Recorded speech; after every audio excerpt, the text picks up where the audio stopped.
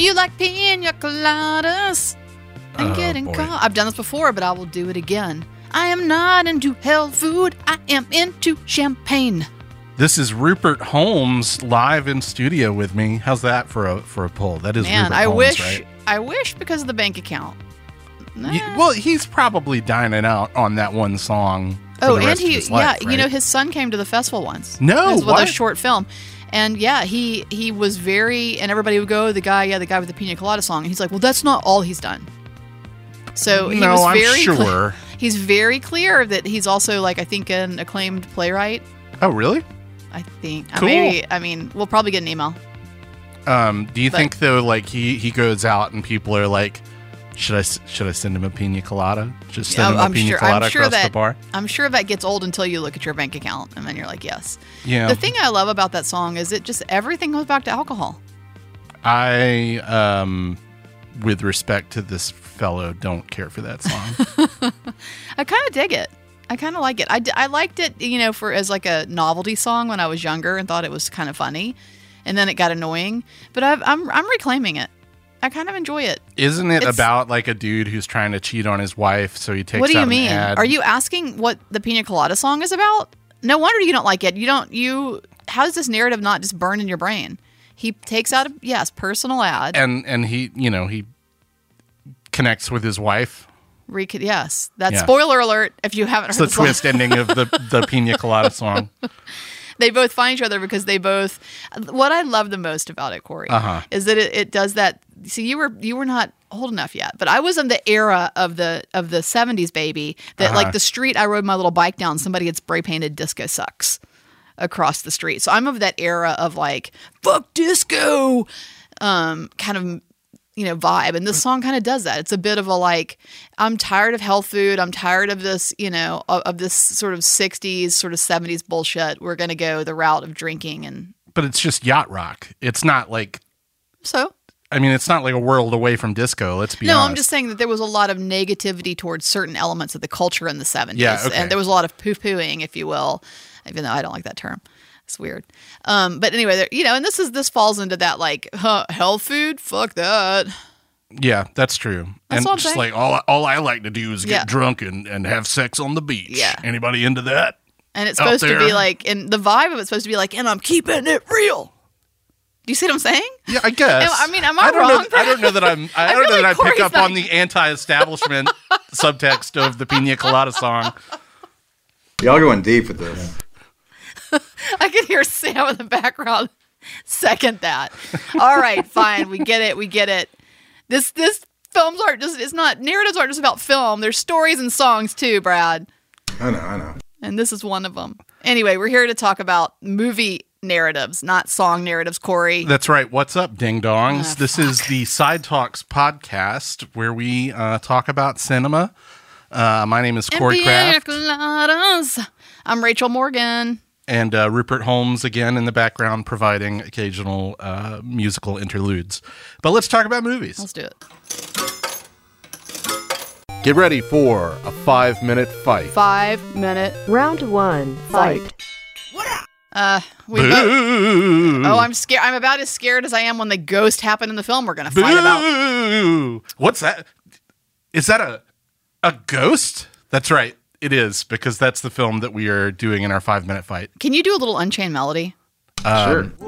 Thank you, Brad. Can you sing a little? Can you sing along? I don't remember. I'm not going to. Oh, sorry. I thought that was No, it is. It absolutely is. It's better intended for you than me. Can we do? How does it? I don't even. I'm trying. You see where I'm trying to catch it right there, like a wave. I'm trying to catch it. Anyway, please start the timer. We're buying time here. And hopefully we have a little Unchained Melody because we are fighting about ghosts. Ghost, 1990. Jerry Zucker, director, starring Patrick Swayze, your favorite actress in the world, Demi Moore, and Whoopi Goldberg. I don't give a shit. I do like Demi Moore, and I'm acknowledging that she's in this film, but I would argue she's one of the best parts of this film. She is one of the best parts of this film. She's good in it. I'm crazy for Swayze, and he's good in it too. But you're taking the negative on this movie. Yeah, because it's kind of unwatchable. No, Corey. This movie's fun. It's not fun. And I'm going to tell you where you've screwed up. Okay. You admitted a minute ago that it's been a while since you've seen it. Yeah. And I think that if you had put this on in the last couple of years, you would be over here on this side of this argument. I don't think so. I saw it it. I saw it a couple times It's in not childhood, good. but I've seen it in adulthood, and I liked it. And I think it's, it's obviously schmaltzy and sentimental, but it's the right kind of Hollywood schmaltz. Could have been a short. No, come on. Then you don't get the pottery and Vincent don't Chiavelli need in the it. subway being like, get off of my subway train. Okay, there you go. You're just feeding into my argument, because here's the thing: that dude jumping through the subway and the coin and all, terrible. What are you talking about? It's so tedious. Oh, come on. Those sections of the film are so tedious and they drag. It's not fun. No. And then the computer generated ghosts are just some of the worst things you ever looked at. You're dead, Billy. Even for the era. And then Tony Goldwyn gets dragged to hell. It's awesome. Look, this movie is, it's obviously very silly in a lot of ways, but it has some juice to it. There is some legit iconography in this. Did you make note of that, Sam? What he just said right there? Okay. The silliness of the pottery scene, that's memorably silly. That's obviously it's not played to be silly, and I know it's it. not, That's but it obviously so supposed connected to be with like people, and it I think in connected a way with it worked. SNL. I don't think it connects with people. I think it connected with people. I think that's why SNL picked up on it. I mean, it's like the silly, romantic, over the top nature of something like Titanic, another movie that I like. I think when it's earnest like that, it works for me. And the secret weapon, or not so secret weapon, because she won an Oscar for this movie, is Whoopi Goldberg. Just being Whoopi. It's but Whoopi that's again. so much fun. I don't know. Come on. I feel like it gets old to me. It gets really old. I'm just not buying it here. I don't think it's fun. I think it's very. So what year did this come out again? This 90. This is 90, and it feels like 82. And maybe that's part of my issue with it. Right? Is that we've kind of just gone. We're past this at this point, and it plays in the silly world of the early 80s that you can kind of tolerate some of this bullshit. But we're at 90, and it feels like it should have been made 10 years earlier. And why they couldn't have at least given us some decently computer generated ghosts, I don't know. They were those little crackers that are shaped like ghosts at Halloween. That's what they look like. They literally look like somebody put those tortilla chip shaped ghosts on a string and swung them across in front of the camera. It does what horrible. it needs to do. It does. You've never once is that going to be acceptable for you? Sure it does it is. when he needed a ghost, so they got some cardboard paper and they cut him out, It doesn't and it's look fine. that bad. Oh, it does too. No, it doesn't. It does too. Swayze's charming. Moore is charming. It works because the love story works, and See, they that's have the other nice thing moments. I'd argue. I actually remember thinking that the first time I saw it. I will give you that. I remember thinking, oh, because it was 1990 and I was stupid. But, I watched it a couple of years ago and I'm not awing anymore. I don't buy the couple. They're irritating. This thing feels misogynistic at heart. And also I remembered, and am I wrong? I swear I could remember that there's the scene where, obviously Swayze has taken over Whoopi's body and is reconnecting with Demi Moore. And I thought in the original cut that there was actually a kiss. No, I don't remember that. Okay. Well, there's not. I mean, there's not, clearly, when I rewatched this. But I think maybe it was something about the reaction of the audience being kind of ridiculously in Alabama over the top when that was going down. That should have just happened.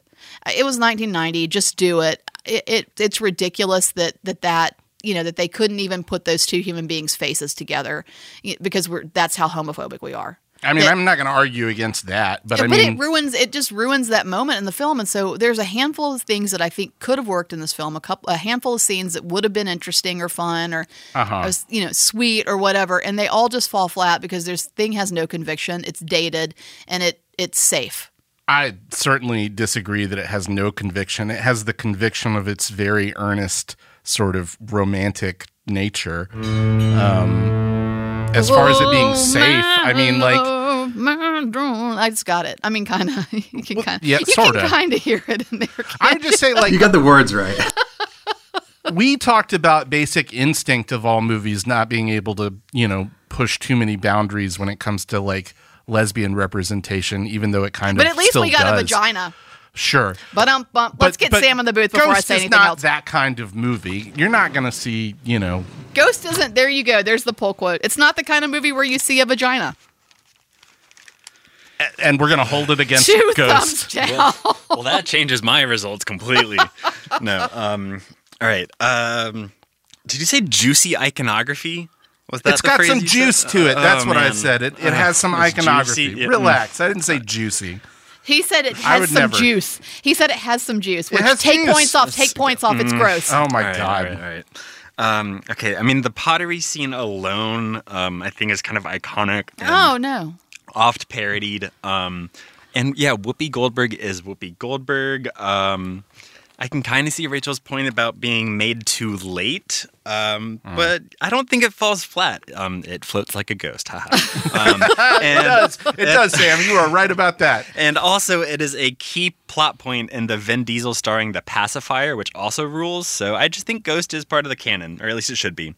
So Corey wins 2 million points, and Rachel gets haunted by some cardboard ghosts. Here's the positive. We don't ever have to talk about this film again. But we might. I like this movie. It's nice. It's got a ghost in it. It could be what we're watching. I'll just have you to go watch home and it. watch Yeah, I have to Ghost. watch it. For $25,000, here is your first subject. What is it? Go. Pickles. Well, you know what? We've been doing What Is It a lot lately, and we've been doing the digital version. We're going to just jump back in time for a minute and do the analog version. I got Sam in here across the table from me, Hello. and Corey's baby's in a corner. He's I'm stuck in the booth. He up in the booth, and he's going to try to guess what this is. Corey, you know the deal. Even though it's been a minute since we've done this one, the minute you know what this is, jump in and call it. We'll let you know if you're right or not, and we may continue reading depending on where we are with the script. Got it. All right, here we go. Sam, you got the first line. Open curtains. Don't get mad, but where are we going? Oklahoma City. Jimmy's going to wire me some money, and then You talked to him? Is he mad? Did you tell him? nope, I didn't tell him, and that's something we got to get straight. Daryl's been calling, mad as a hornet, making all kinds of noise. When you talk to him, you cannot say anything about this. You got to make sure everything sounds normal. I called the asshole at 4 o'clock in the morning and he wasn't even home. I don't know what he's got to be mad about. I'm the one who should be mad. I've been telling you that for the last 10 years. Do you think Daryl's having an affair? I don't think Daryl's mature enough to conduct an affair. But you think he fools around? I'm going to Mexico. I think I can make it in 2.5 days. Is this Thelma and Louise? Ding, Yeah. ding, ding. You got it. Was it because we sound Bingo. so much like that? Was it we were so good? Well, It was the pitch perfect southern... so yeah, I guess that's part of it. You can admit it. It's okay. Yeah, no, I mean, you guys were embodying Sarandon and Davis.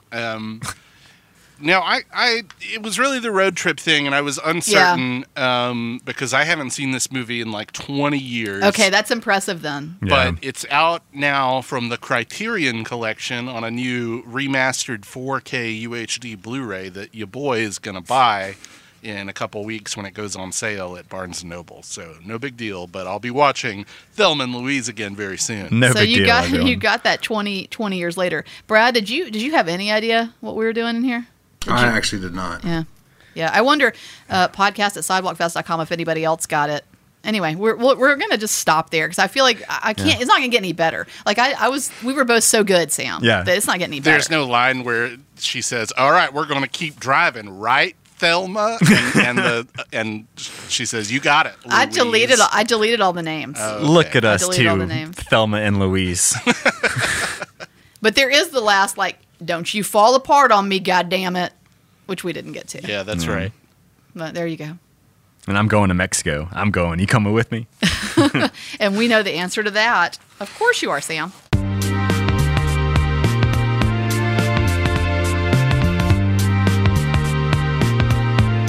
Well, thank you for listening to the Side Talks podcast, where your own personal cinematic Oppenheimer and Barbie. I am so excited to see both of these movies. So is Tom Cruise. He I just saw that. suggested a double feature.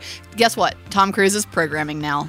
Well, I'm not going to be able to do a double feature. It seems like we're seeing Oppenheimer on Thursday the 20th and Barbie on Friday the 21st. Oh, man, you're going to have a little bit of sleep between the two, huh? A little bit, I guess. Not my choice. I'd happily do a double feature. So I know you're Team Barbie because we together worked to decide to put this at the Sidewalk Cinema. But I'm just curious: are you, if we weren't thinking about ticket sales, if you weren't thinking about all the things that we think about when it comes to programming, if you were just programming for choreographed, would you have gone Barbie or would you have gone Oppenheimer? I would have gone Oppenheimer, but I think that Team Oppenheimer over here, y'all. I think that Oppenheimer is more of a large screen format spectacle. Yeah. Like, I'm going to make a point to see it on... my ticket's for a 70 millimeter screening. I gotcha. There's also, it's on IMAX. Yeah. I'll see it on that format if I like the movie. Barbie seems like it will work better on the screens at Sidewalk, which are not IMAX size, but still more than adequate enough for that movie. Now, that said, it looks like a really beautiful, well-designed, big screen extravaganza. Like a very digital extravaganza for sure. Yeah, so I gotcha. I think it would be worth seeing on a very, very big screen too, but Oppenheimer, that's the movie that personally I'm more interested in. Okay. Well, you're Team Oppenheimer, a.k.a. Team 3-hour runtime. Yep. So thank you for listening to the Side Talks podcast. Thanks to Batwell Studios. Yeah, thanks, Brad. You're welcome.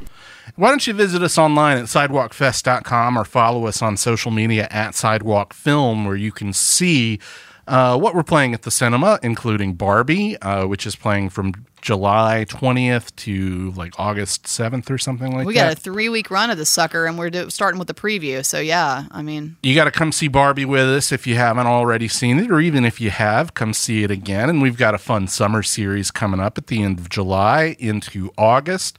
We got Jaws, my favorite movie of all time. Summer is shock. We've got the Midsommar director's cut, which is amazing. And we talked about Patrick Swayze earlier in this episode. So we got Summer of Swayze. We're going to play Dirty Dancing and... The Outsiders. Yeah. Are you psyched? I'm pretty psyched. I'll probably try to come back and see The Outsiders on the big screen. I've seen Dirty Dancing fairly recently. Well, we talked about Thomas fucking Cruise like we do about every podcast. That's and right. I want just to point out that The Outsiders is before he got his teeth fixed. That's right. He looks so like get your ass in the seat. kind of a, little dweeb, but Looks that's like what he's the been gnawing character on is. some metal. Well, He's about 5'1", gnawing on some metal, y'all. This And is that's- before he drove a motorcycle off a Yeah. fucking cliff like he's going to do in this new Mission Impossible, and I'm psyched for that, too. This is how you make a great movie star, though. You Yeah. give them jacked up teeth, make them real self-conscious about that till about their, around 17, 18 years old. Make them a little shorter than me, so they got something to prove.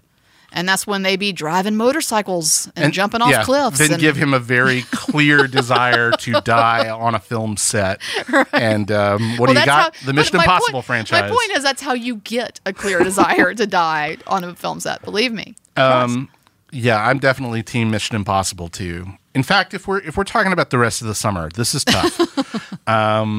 Oppenheimer's the one I'm looking forward to the most, followed by Mission Impossible, and then Barbie. But I'm looking forward to all three of those movies a great deal. Yeah, well, there's a lot of testosterone before you get to Barbie there. Anyway, a podcast at sidewalkfest.com. Am I saying that right? Yeah, email us. And then also, why don't you go back to sidewalkfest.com and get your passes to the 25th Annual Sidewalk Film Festival, which is coming up at the end of August in downtown Birmingham. We are finalizing the selection for that thing. And we can't tell you anything about it now, but news will come soon. Very soon, sooner than I think we're comfortable for. Sooner than we would like. So we know you're going to love what you hear about. We know you're going to want to see some movies. So go ahead and get your tickets, get your passes. Day passes go on sale July 1st. So if you're listening to this after July 1st, you can go and get day passes. Or if you want to spend an extended amount of time with us, why don't you get a weekend pass or a VIP pass, which will get you into everything all weekend. But you'll want to get those soon because prices will continue to go up until we get to the festival. Yeah, I guess that's about it. Anything else you want to say about the festival? No. Okay. Well, in that case, we're going to bring this to a conclusion. Bye. Goodbye, ding-dongs. Batwell Studios Podcast Division. Your words, our expertise.